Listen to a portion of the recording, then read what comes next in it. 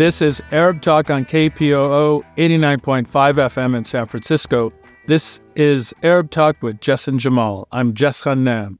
And I'm Jamal Dejani. Jamal, there is quite a bit of news that we're going to be covering today. We are 100 days into the genocide that the Israeli military is carrying out on the Palestinian civilian population in Gaza, as well as increased attacks in the West Bank and in Jerusalem.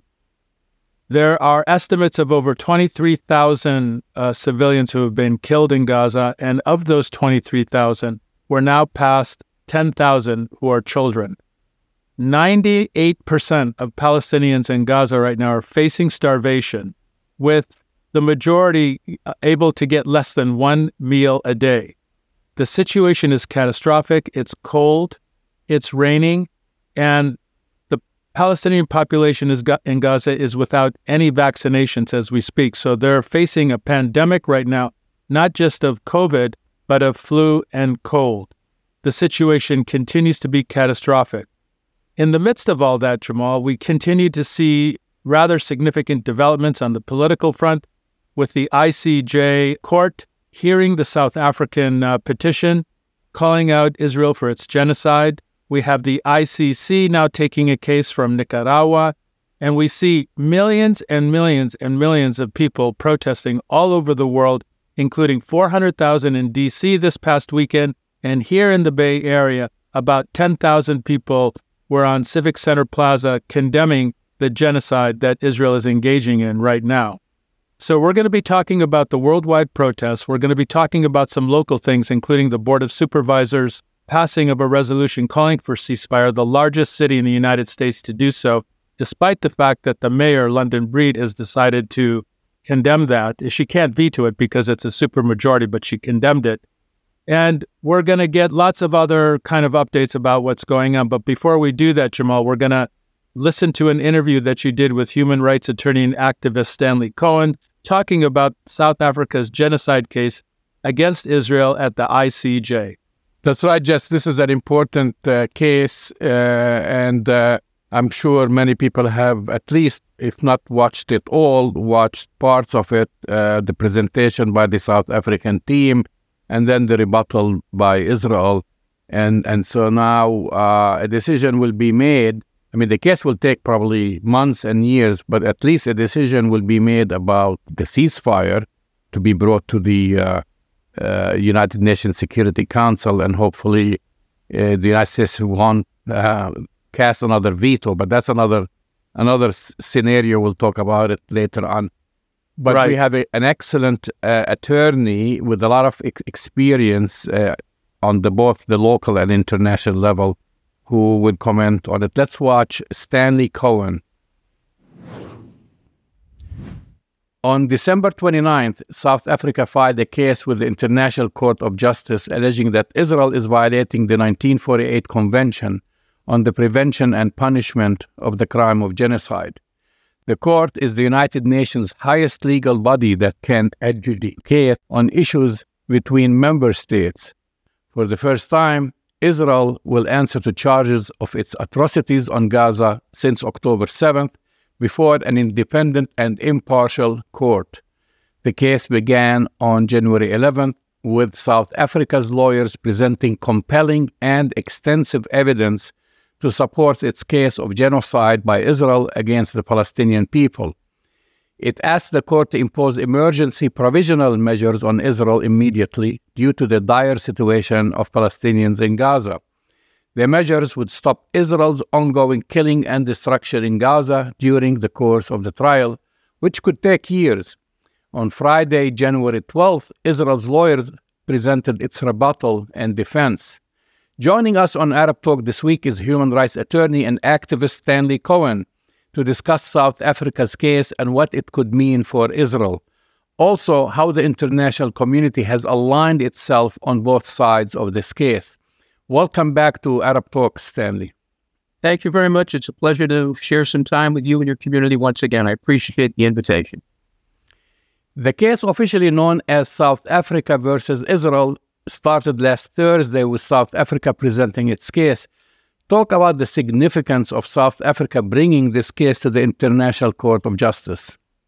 Well, who better than South Africa, who itself was victimized by a European colonial project for centuries, who itself was victimized by murder, by deportation, by removal, by segregation, by apartheid, by detention, by violation of fundamental human rights for centuries. Who better than South Africa to speak up while much of the rest of the world community was silent, was passive, or was too intimidated to pursue the ICJ as well as other available remedies to speak out on behalf of, as Nelson Mandela said years ago, without the freedom of my brothers and sisters from Palestine, I am not free. So who better than South Africa?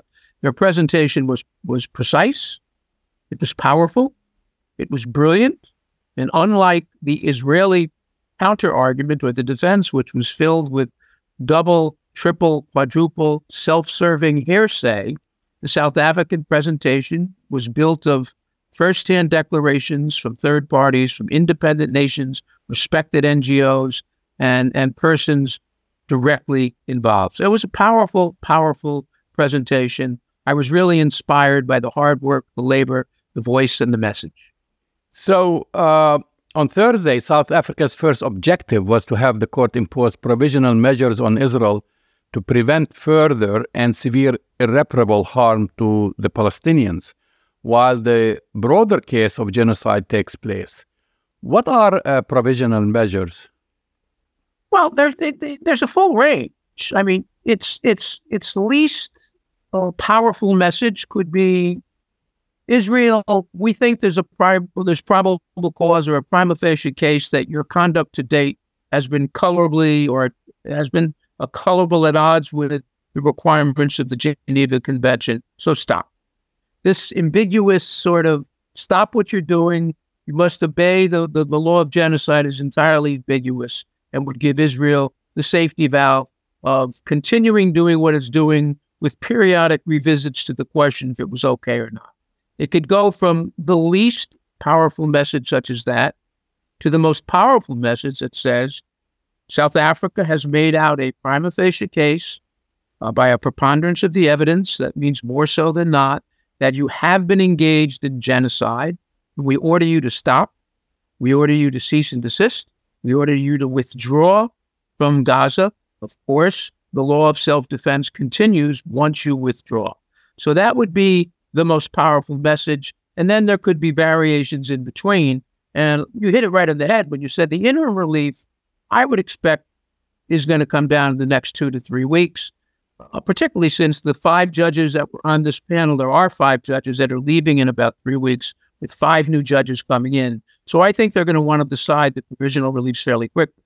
The long-term resolution of the issue, in the case of Bosnia, it took between 12 and 14 years. I'm not saying it's going to take that long, but it could easily run into 5, 6, 7 years with repeat arguments, with periodic questions asked by the court for clarification, with submissions of additional evidence. But what is most important for the 2 million people living under genocide here and now in Gaza is an interim provisional act that says stop. On that point, I want to raise one issue. Israel went to great pains when it put its defense case out to say, well, we're now allowing some humanitarian aid. We're now withdrawing troops. We've now cut back on the bombings. We now are helping hospitals get medical aid. And because of that, it's beyond or outside the scope of the Genocide Convention. The only problem with that is that would have been a perfect defense for the Nazis at the Nuremberg Tribunal, which gave birth to the Genocide Convention, because the tribunals didn't take place until the end of World War II. So the Nazis could have stepped up with their lawyers and said, we stop. It's over. You can't hold us accountable. So the Israeli argument was a distortion on fact.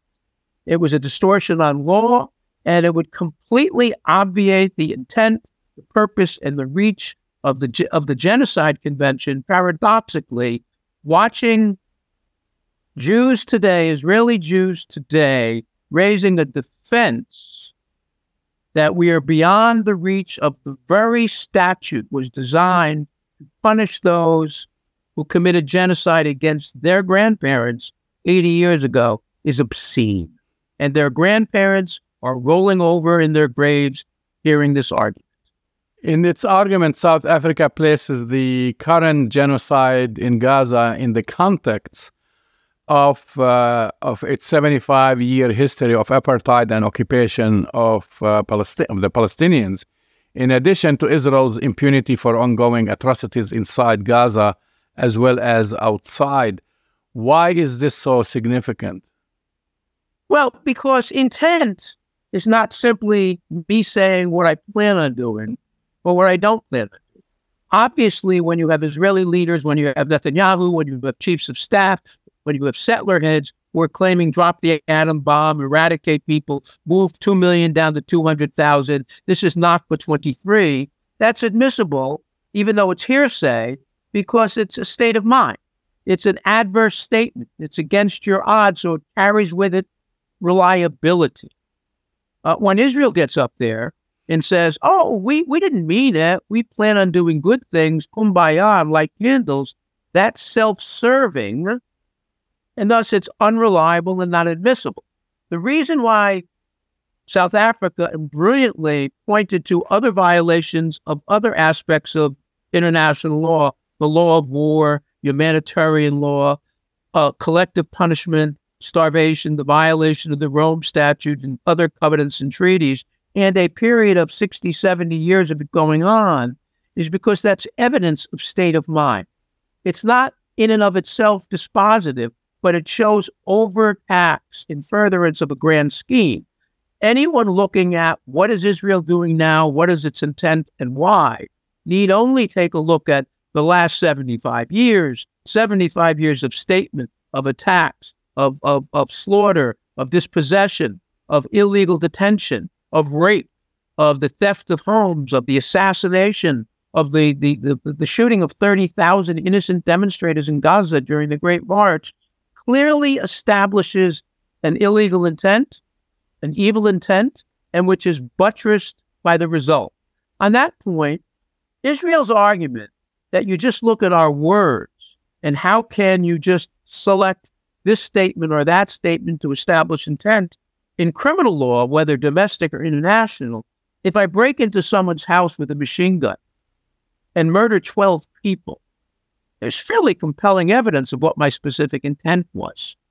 So if I murder 25,000 Palestinians, including 15,000 children, if I destroy 70% of Gaza or 80%, if I target hospitals and schools and UNRWA shelters and refugee camps, if I remove, dispossess 2 million people from their homes, that is clear evidence of intent. It's not inadvertent. It's not collateral. It's not accidental. It is clear evidence, along with language, that Israel intended to commit genocide and has. And keep in mind, the burden of proof at this point, this is not a criminal trial.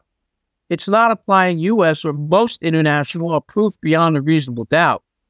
The burden is there a legal violation? Yes. Are you likely to prevail on it? Yes. And if you don't enforce an action now, is there irreparable harm? Yes. On all 3 points, South Africa has prevailed. No question about it in my mind whatsoever. What remains to be seen is how the court will respond. Many who watched the proceedings, like yourself, thought South Africa's case was overwhelmingly convincing and that it would be hard for Israel to defend itself. I'm a little bit confused about the defense, Israel's defense. Really, I just heard, I don't know how many times, the word Hamas and October 7th, basically. So what was Israel's defense, in your opinion, the following day on January 12th? What's the basis of their defense? 43 years ago, while a law student, I had a professor jokingly say to me, telling a class of future litigators, unfortunately, the way it works, when you have the law, you rely upon it.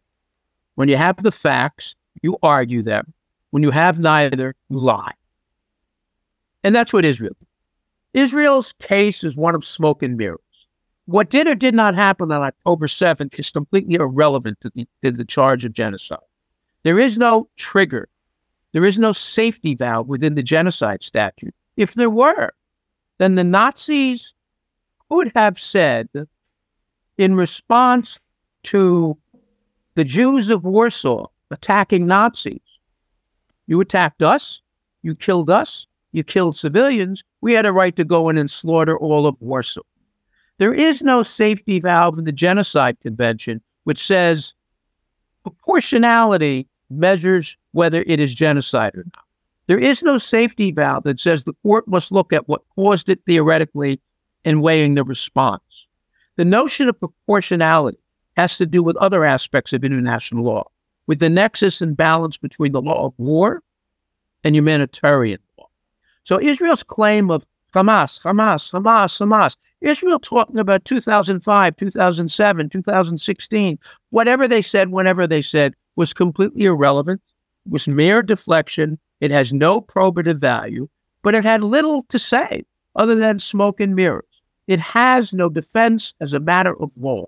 When you combine the statements of its military leadership, when you combine the statements of its political leadership with the unmistakable assaults, attacks, slaughters, destructions, interference with every aspect of human rights in Gaza for 90 days, they had no defense. So they got up there, as I knew they would, and said, we're Jews, you hate us. The Holocaust, Hamas, look what happened on October 8th. They had very little else to say. And yes, once in a while they would show a photo of an individual's incident, of a time, place by a person, which they think mitigates their harm.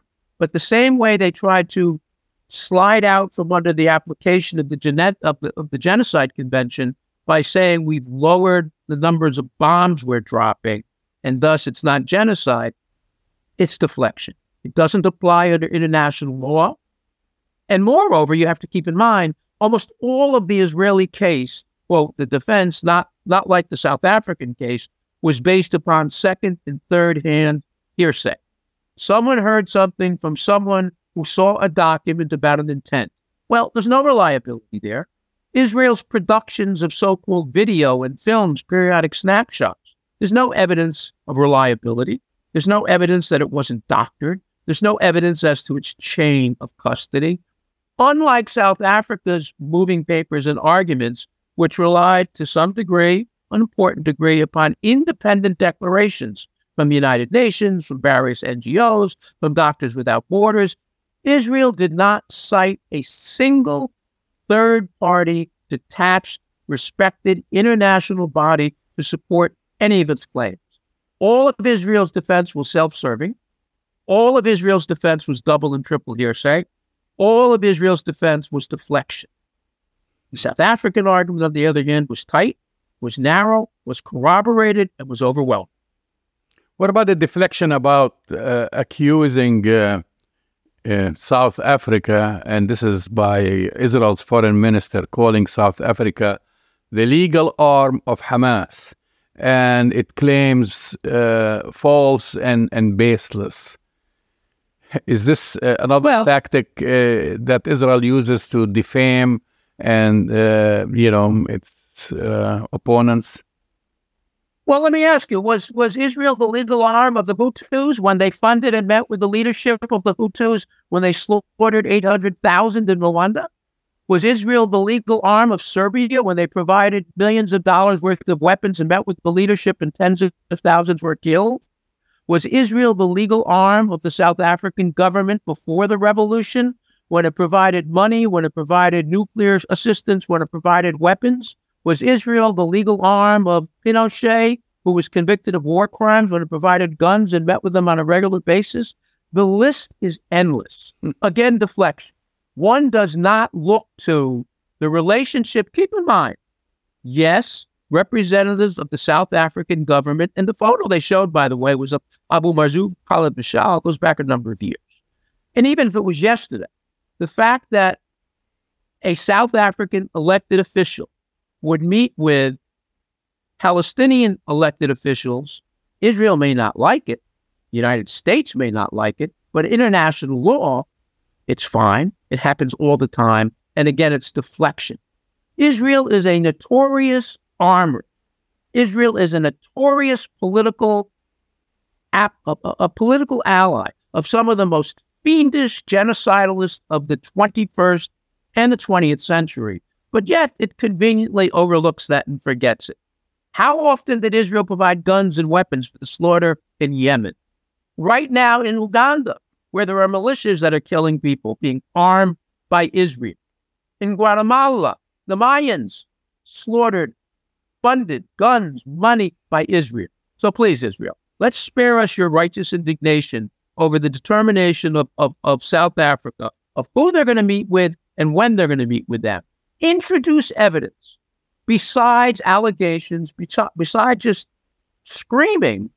Introduce evidence that South Africa was standing up as anything other than not just a party to the United Nations, but under the obligation of the Geneva Conventions, of the Genocide Conventions. States are obligated to step up and to bring actions in the presence of genocide to try to stave it, minimize it, and end it. How is the international community lining up on each side of this case? When you look at a map, it seems like South Africa is supported by a significant bloc of what's called the Global South, such as Brazil, many African countries, and the Arab League, whereas the US, UK, and Germany are siding with Israel. Talk about that. Well, it seems once again it comes down to skin tone and faith. International law tends to be enforced, applied, considered, and accepted based upon, tragically, one's race, one's faith, one's culture, one's political power and agenda. Yes, we see significant numbers of third world communities that have been themselves subjected to racist colonial projects, largely from Europe, stepping up as they should on behalf of Palestine. And yes, on the other side, we see a handful of largely European colonial projects, largely white, largely Christian, to some degree influenced by Zionist politics and Zionist lobbying groups saying, we are with Israel. At the end of the day, it really doesn't matter. Because if the International Court of Justice is going to fulfill its mandate, if the United Nations is going to do what in theory it's supposed to do. And again, what I find so interesting is Israel had no problem with the United Nations basically stealing Israel from Palestine in 1948 and said the United Nations has spoken. But now, 75 years later, when the same body is speaking and reviewing, Israel says, you have no jurisdiction, you hate us, you're anti-Semitic. The reality of it is, yes, it's important for the world community to be involved because that's what the Genocide Convention was determined to be, what its intent and purpose was. Never again, Zionists. That was the term. It's important. But ultimately, at the end of the day, this panel of judges is going to have to decide whether South Africa has in their papers and in their argument and on the basis of the evidence before the court met its burden of establishing the intent to commit genocide, actual genocide, and to trigger an immediate emergency intervention which says to Israel, stop. Talk about Germany and its zeal to stand with Israel in its Nakba of the Palestinians. Does it feel indicated that Israel can perpetrate atrocities similar to those of the Nazis? Well, again, another paradox that 75 years ago that the Genocide Convention was passed to punish Germans, Nazis, the National Socialist State, and 75 years later, the nation state is defended by the grandchildren. So you have the grandchildren of that generation of victimizers stepping up to defend the grandchildren of those who were victimized by them. Once again, with Palestinians, people of color, and indigenous community being subjected to clear-cut violation of international law by a European colonial project, whether it was Germany in the 30s and in the 40s, or whether it's Zionism in Israel from the 40s right through today. So it's no surprise.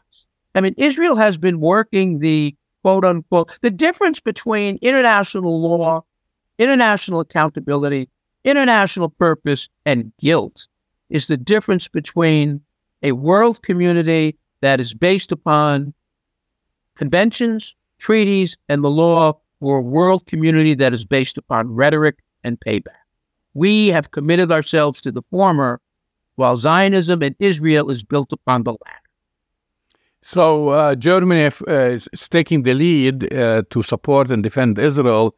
And then we had yesterday a statement issued by the president of Namibia. Do you think that this took the wind out of the sail of Germany? To some degree it did, but my position remains the same. Look, if 100 people, 100 other states signed on tomorrow supporting South Africa, that would be great, because people would be discharging their responsibility as signatories to the United Nations and as observers of the Genocide Convention. Germany stepping up, and I expect there will be other Western countries that will step up. It's form over substance. We don't, at the end of the day, if this is a bench of judges that in writing their decisions and determining what the international relief or response should be is going to take a look at the vote, 72 to 53, 104 to 37. Who's on one side? What's on another side? Then this is all a game. It's a pretense. It's a show of form over substance. But let us not forget, there is an 800-pound, the proverbial 800-pound gorilla in the China shop is the ICC. And unlike this particular proceeding, there are handcuffs there. There are arrest warrants. There are seizures of assets. They're sending another message to the broader community. If you deal with these people that are wanted, for whom there have been arrest warrants issued, you too can be criminal. So I applaud South Africa's action in the ICJ. I assume South Africa will continue under its universal jurisdiction, which bringing individual claims against Israel and Israeli leadership. There are other countries that are doing the same. The ICC opened its portal up this week for evidence. Perhaps the new prosecutor has finally gotten out of bed and is taking a look and doing their job. But what it really says is the world community is faced with one choice. We are either going to talk rhetoric or we're going to deal with reality.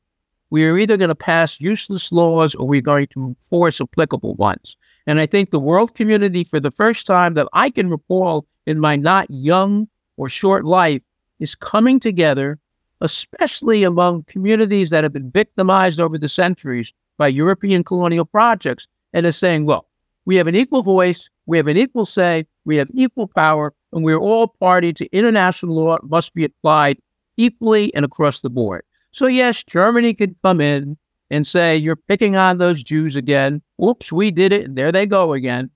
But the reality of it is Israel is its worst enemy. It's its worst enemy because, the other argument, just as a side, which I jokingly said the other day, but the more I think about it, Israel's best defense may well have been to the world community.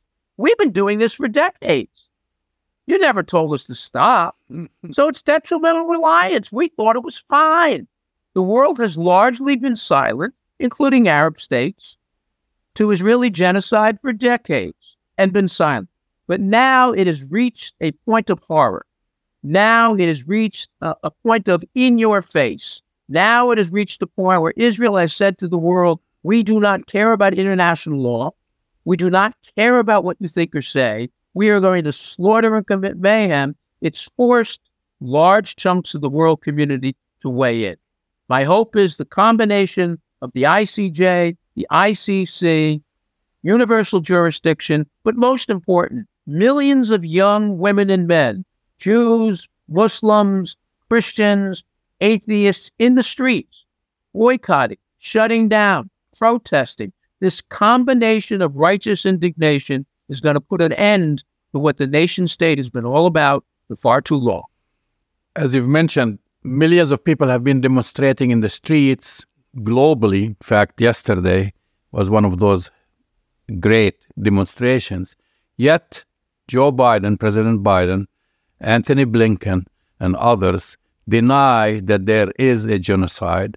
They refuse to call for a mere ceasefire to protect the lives of civilians. What's going to take to shift this kind of, I would call it, hostage crisis, because it seems that the U.S. administration is held hostage by Israel to just keep doing what they want them to do.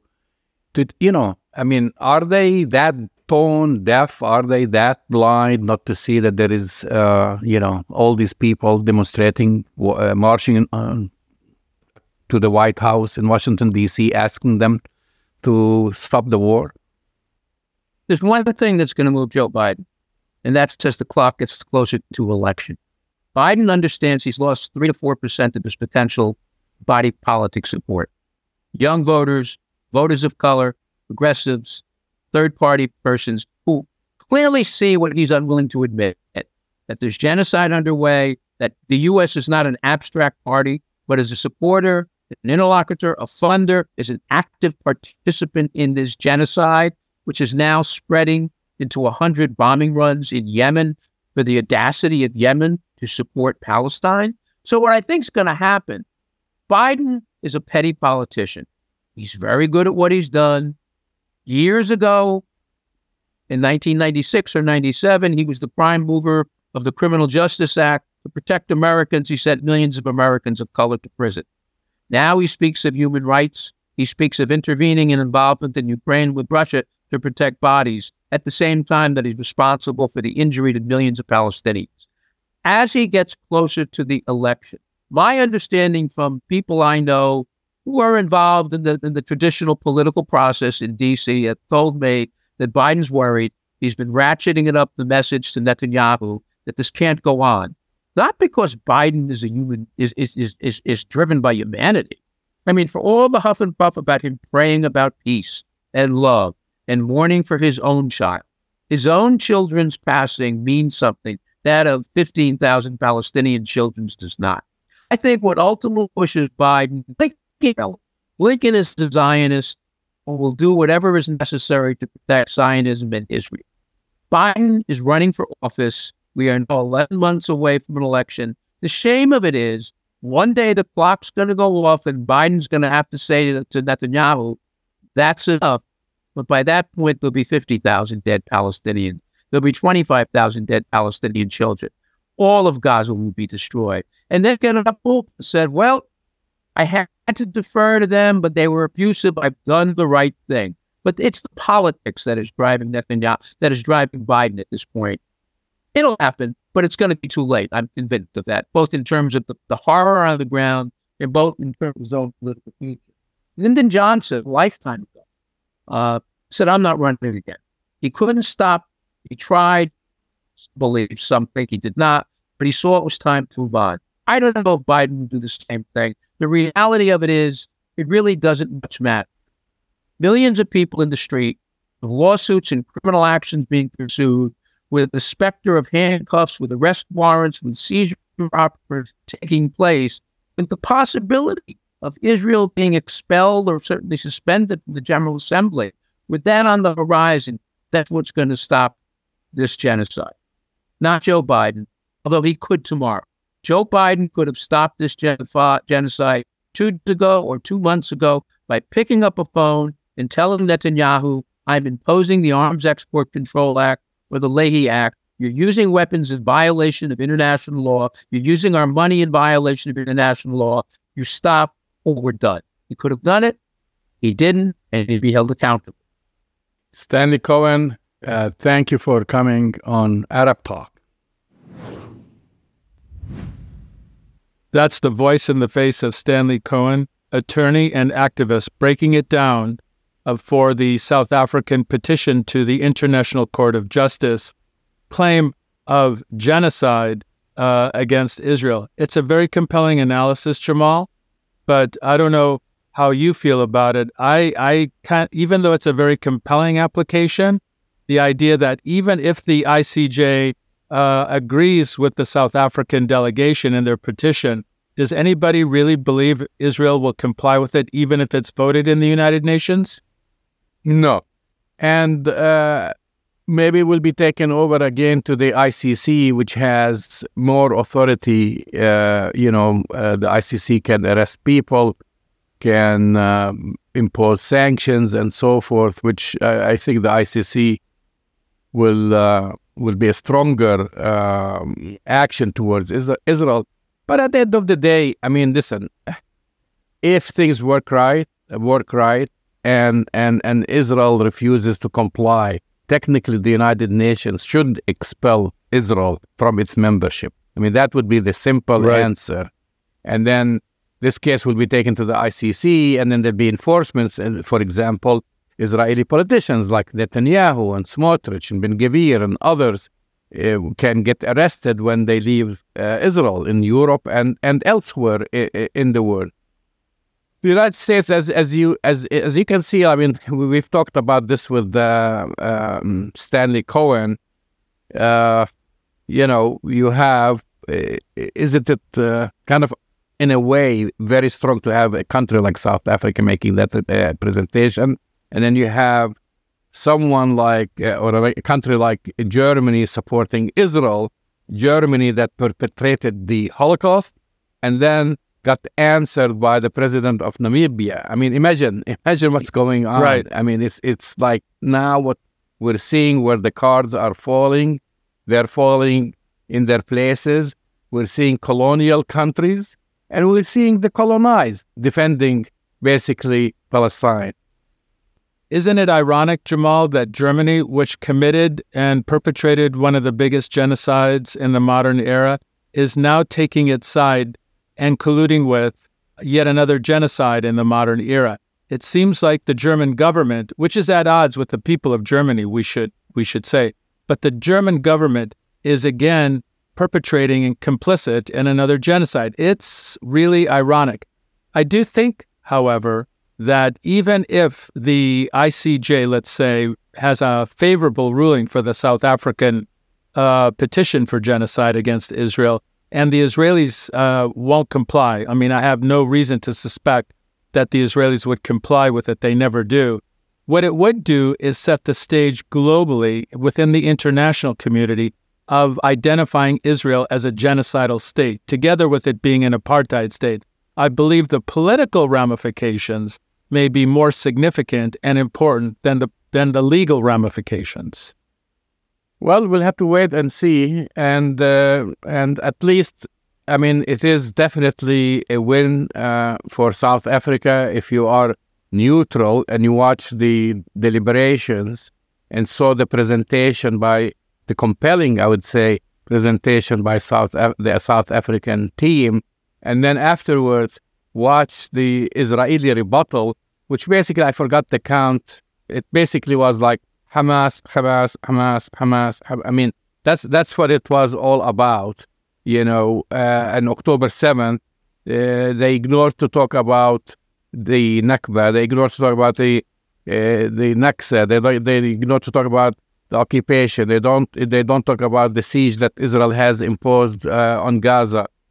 So if you are sound-minded, you can tell the difference. But if you're biased, no matter what you saw, you're going to still, and you're going to remain biased, right? Yeah, but, I think most legal experts, except maybe Alan Dershowitz, who heard the compelling case made by South Africa and its legal team, were thoroughly impressed by the detail, the complexity, the kind of referencing of everything they said.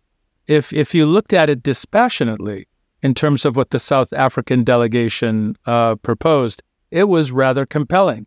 And as you said, whether you're biased or not, listening to the Israeli demonstration or argument against the petition it seems like they were arguing a different case in a different court of law, because they weren't saying they didn't. They're not committing genocide. They're just saying, well, Hamas did this, Hamas did that. So it seemed to not even fit with what was in front of them right now. They, as usual, they are making a case, maybe not to the International Court of Justice, but to the International Court of Public Opinion. But as you said, we shall see. Well, at the end of the day, numbers do not lie. More than 23,000 Palestinians have been killed.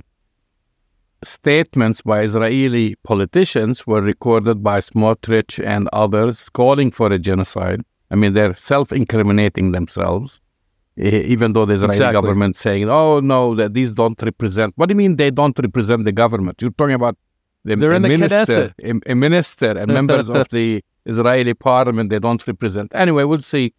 So moving on to the major Sunday demonstrations, just hundreds of thousands of people took to the streets across the world to protest against the war in Gaza, as it was a 100-day basically mark, and to demand an end to Israel's offensive. The demonstrations are part of a global day of action for Palestine, and people basically took action against Israel. As we've mentioned before, now you have 23,843 people killed as of yesterday, and more than 60,000 people are injured, according to Palestinian health officials. We saw demonstrations right here in the Bay Area, in San Francisco in particular, and we saw, of course, a large demonstration in Washington, D.C., and, of course, all major capitals from London to Paris and so on. Well, Jamal, it was quite a show within the global international community, standing in solidarity with Palestine, calling for an end to the genocide, demanding ceasefire. And a lot of the other demands that were being made were rather obvious ones, because as we've been kind of trying to articulate and say very clearly, we're talking about 100 days of a genocide, 100 days of nonstop bombing, starvation, and destruction of the civil infrastructure, the health infrastructure within Gaza right now. It has not stopped, despite what you hear from the Israeli government officials and even the military. The bombings and the escalation in Gaza has not ceased. Food is not getting in at an adequate level. Medicines are not getting in at an adequate level. People are freezing. Literally, Jamal, we know of Palestinians in Gaza who are freezing to death. It's so cold. And there's no gas enough to heat, people who are sleeping in tents or outside, battling the elements in a way that is just unimaginable in the 21st century. So all of these things are continuing. The global community is standing up and continues to stand up. It's been 100 days, and it seems like and it's interesting to hear this, right, Jamal? Little trickles from the White House. Oh, we're trying with Bibi Netanyahu. We're not happy with him. We're concerned he's not listening. In the meantime, Jamal, they're bombing Yemen together with the UK. This is a complete misinformation propaganda war by the United States to even intimate that they're putting pressure on Bibi Netanyahu and the Israeli government. They're so unhappy. They continue to send bombs. They continue to send missiles. They continue to send ammunition. They continue to send technology. So we want our listeners and our viewers to know not to believe the BS propaganda that's coming from the White House saying, oh, how concerned they are about what's happening with Palestinian civilians. The reality on the ground is Palestinian civilians are dying still, Jamal. Just if President Biden or the administration were concerned about Palestinians, in the statement that was issued by Biden about the 100 days, he did not mention the word Palestinians. Imagine, 23,000 of them have been killed. He put out a statement talking about the 100 days and releasing the hostages on October 7th. He did not mention throughout the statement, if you read the whole statement, there isn't the word Palestine. There isn't something even like death on both sides or something like that. That's all what he talked about. He talked about the Israeli hostages and Americans being held. And of course, again, I repeat that the Americans who have been held, most of them serve in the Israeli military. And we know that. And that's right. And that's a whole different topic. I don't know if this is legal or not, but anyway, those are the ones that Hamas is keeping. But he did not mention Palestinians. It's totally dehumanizing, the Palestinians, even though he talks from both sides of his mouth. Like one time say, we don't want any, especially Blinken says that more than him, because I think Biden just now is like a robot. They write something for him, he reads it. If he could read it, sometimes he even watches that. But anyway, Blinken goes ahead. I'm a parent. I don't want to see a single person getting killed and whatever. And what does he do? Then they write a check, send more money, more weapons for Israel. because the United States is embarrassed. This is, to me, aside from it's really embarrassed that we've invested billions of dollars over the years funding this Israeli military machine, and now it just cannot control Hamas, which is more. We're talking about 2,000 fighters who are keeping them busy now, and who are basically destroying the famous Israeli tank, the Merkava, which cost $6 million, with a Katyusha rocket that cost a few $100s, if that. And they're shocked by this, and so they want to prolong the war. That's all what I'm seeing here, to save face. It's not about saving the hostages, because for all that the hostages could be killed any day. And they have been killed by the Israelis, by the bombing. So it's not about the hostages. And it is not about Hamas, because they haven't been able, and they know they are not going to be controlling Hamas. It's really to keep that military machine going so they can come out with a victory, so they can say, we haven't wasted, to the taxpayers, we haven't wasted your money all these years giving them the billions of dollars. But here's the thing, Jamal. If you listen to military experts, those who don't have a political axe to grind, let's say, because I've been listening to some military experts who are just military people, who look at things dispassionately, which is, tragic enough that they look at it dispassionately, but it does offer one analysis.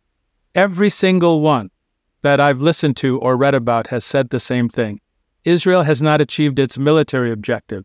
Israel will not achieve its military objective. Israel is losing the military objectives and losing the war in Gaza right now. If they look at the number of resistance fighters in Gaza right now that they've been able to immobilize or kill, it's a small fraction of the larger groups that are there to resist this Israeli aggression right now. So the interesting thing is, everybody from a military perspective has seen that the Israeli invasion has been a disaster and a loss from the military's perspective. So really what we're seeing is the use of the military supplied by the United States for the Israelis is just an attempt to ethnically cleanse and commit genocide. They're not able to achieve this military goal that they see, Jamal, which is to eradicate Hamas from Gaza. It's not going to happen. No, it's not going to happen. And the only achievement that Israel has accomplished is really destroying 70% of residential buildings in Gaza and killing more than 23,000 people. And this is going to be a study, trust me, this is going to be a study in political science, in international affairs, in military schools, about what happened and about the failure of Israel, really, and also the destruction of an entire city since the bombing of Dresden, and other cities in Europe. Right. And by the way, speaking of the bombing of Dresden, Jamal, which was, widely seen as the most destructive element that the Allies did to destroy a city in World War II, the military experts, in terms of the tonnage of bombs that have been dropped on innocent civilian Palestinians in Gaza, is almost 1.5 to 3 times the amount of tonnage that has been dropped in Gaza compared to what was dropped in Dresden. So, what we're seeing here clearly has no military objective. This is not a military objective. The Israeli government is using its military to carry out a genocide, to ethnically cleanse, and to, make Gaza, as has been reported by the United Nations, uninhabitable. You cannot live in Gaza as we speak right now. So we'll see what the next 100 days is going to bring, Jamal, because Netanyahu has said, and their military have said, they expect to be in Gaza for the foreseeable future, for the entire year. We're only in January right now. So we're talking about a minimum of another 11 months of starvation and kind of bombings on a civilian population. Moving on to our next story, which is a local story. as it's an important per your introduction, the San Francisco Board of Supervisors passed with a supermajority of votes, 8-3, the resolution on Gaza, the ceasefire resolution. After going back and forth, and hundreds, if not, I don't know the numbers, maybe in the thousands of people, basically going to City Hall. It was thousands. No, it was standing room, and people were outside, so as many people they've accommodated. And San Francisco is a very important city. It's the fourth largest city in the United States. And it's really befitting because San Francisco is a progressive and liberal city. Having said that, the mayor, London Breed, which we criticized on this very show for going actually during another attack on Palestinians in Jenin and elsewhere to, despite calls for her not to go, she traveled on a Hasbara tour to Israel with a stopover at Bethlehem just to say, I also visited the Palestinian city, but also she went to Haifa and other places, etc.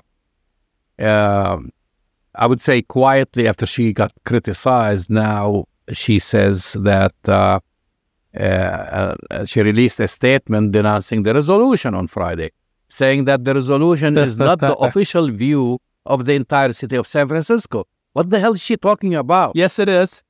I mean, I want to understand Jamal. Where is she coming? No, it's not. No, yeah, Jamal. You'll have a couple of people or few people who are against it, but when you have a supermajority, 8-3, she cannot veto that. When she saw with her hall, she just can go on her balcony at City Hall and see thousands of people asking for that ceasefire, and then she says this is not the official view of the entire city. Where does she live? But Jamal, I have breaking news for London Breed. It is the official view of the county and city of San Francisco because the Board of Supervisors, in a democracy, Jamal, which maybe London Breed doesn't understand, the supervisors represent in various districts, all of the inhabitants of San Francisco. So when the Board of Supervisors and a supermajority votes on something, it in fact does represent the city and county and the people of San Francisco. So London Breed has been drinking the JCRC Kool-Aid, of course, in making this outrageous statement. It's not based on fact. It's not based on reality. And London Breed, who was elected, Jamal, let's keep in mind, as a progressive African-American candidate, we would like to say, what is she doing? She's parroting the Israeli military talking points in her condemnation of the Board of Supervisors, who ruled 8-3, demanding a ceasefire. I am asking you, since you were former commissioner in the city and county of San Francisco and the Human Rights Council, what's going on with Mayor Breed? I don't know, but I can tell you something. This is according to the Jewish News of Northern California, the J. They reported, the J publication reported that Breed's office sent the statement that I've read part of it to the publication after she received a letter from the mayor of Haifa, Inat Kalish Rotem, calling the resolution one-sided. Since when the mayor of a foreign city determines what is one-sided and what is not? I mean, why does our mayor, the mayor of San Francisco, gets her marching orders from a foreign mayor? I mean, it just doesn't make sense. I mean, if you look at it, if you're asking me why did she do that, we know why did she do that. She got her marching orders to issue such a statement after you had a supermajority, after you had a major debate over the issue for days. You had a debate and deliberation by the soups, basically coming into this decision. And then you come, even though now you know that you have no power to veto this resolution, you make such a embarrassing statement, in my opinion. And I'm thinking, London Breed, This is the Democratic Party, and Joe Biden. Those are two leaders. We're going from the micro to the macro, let's say, within the United States. They are out of touch with their constituencies. Yeah, but Jamal, you left out Gavin Newsom. Gavin Newsom has went to Israel for a trip in the middle of the genocide of Palestinian civilians. Gavin Newsom, as we speak today, is considering passing for the entire state of California the IHRA definition of anti-Semitism, which states, Jamal, that criticism of Israel is tantamount to being anti-Semitic and will be outlawed. He is considering signing that into law or issuing a proclamation and getting the California legislature to get on board with that. So it goes from London Breed to Gavin Newsom to Joe Biden and the entire Congress, all of whom are complicit in this genocide in Gaza. And so when the history is written, Jamal, these Democratic politicians will be relegated to the dustbin of history for their amoral complicity in this genocide. You've been listening to Arab Talk on KPOO San Francisco 89.5 FM. Go to our website, arabtalkradio.com, to download the latest shows, and we'll talk to you next week. We'll see you next week.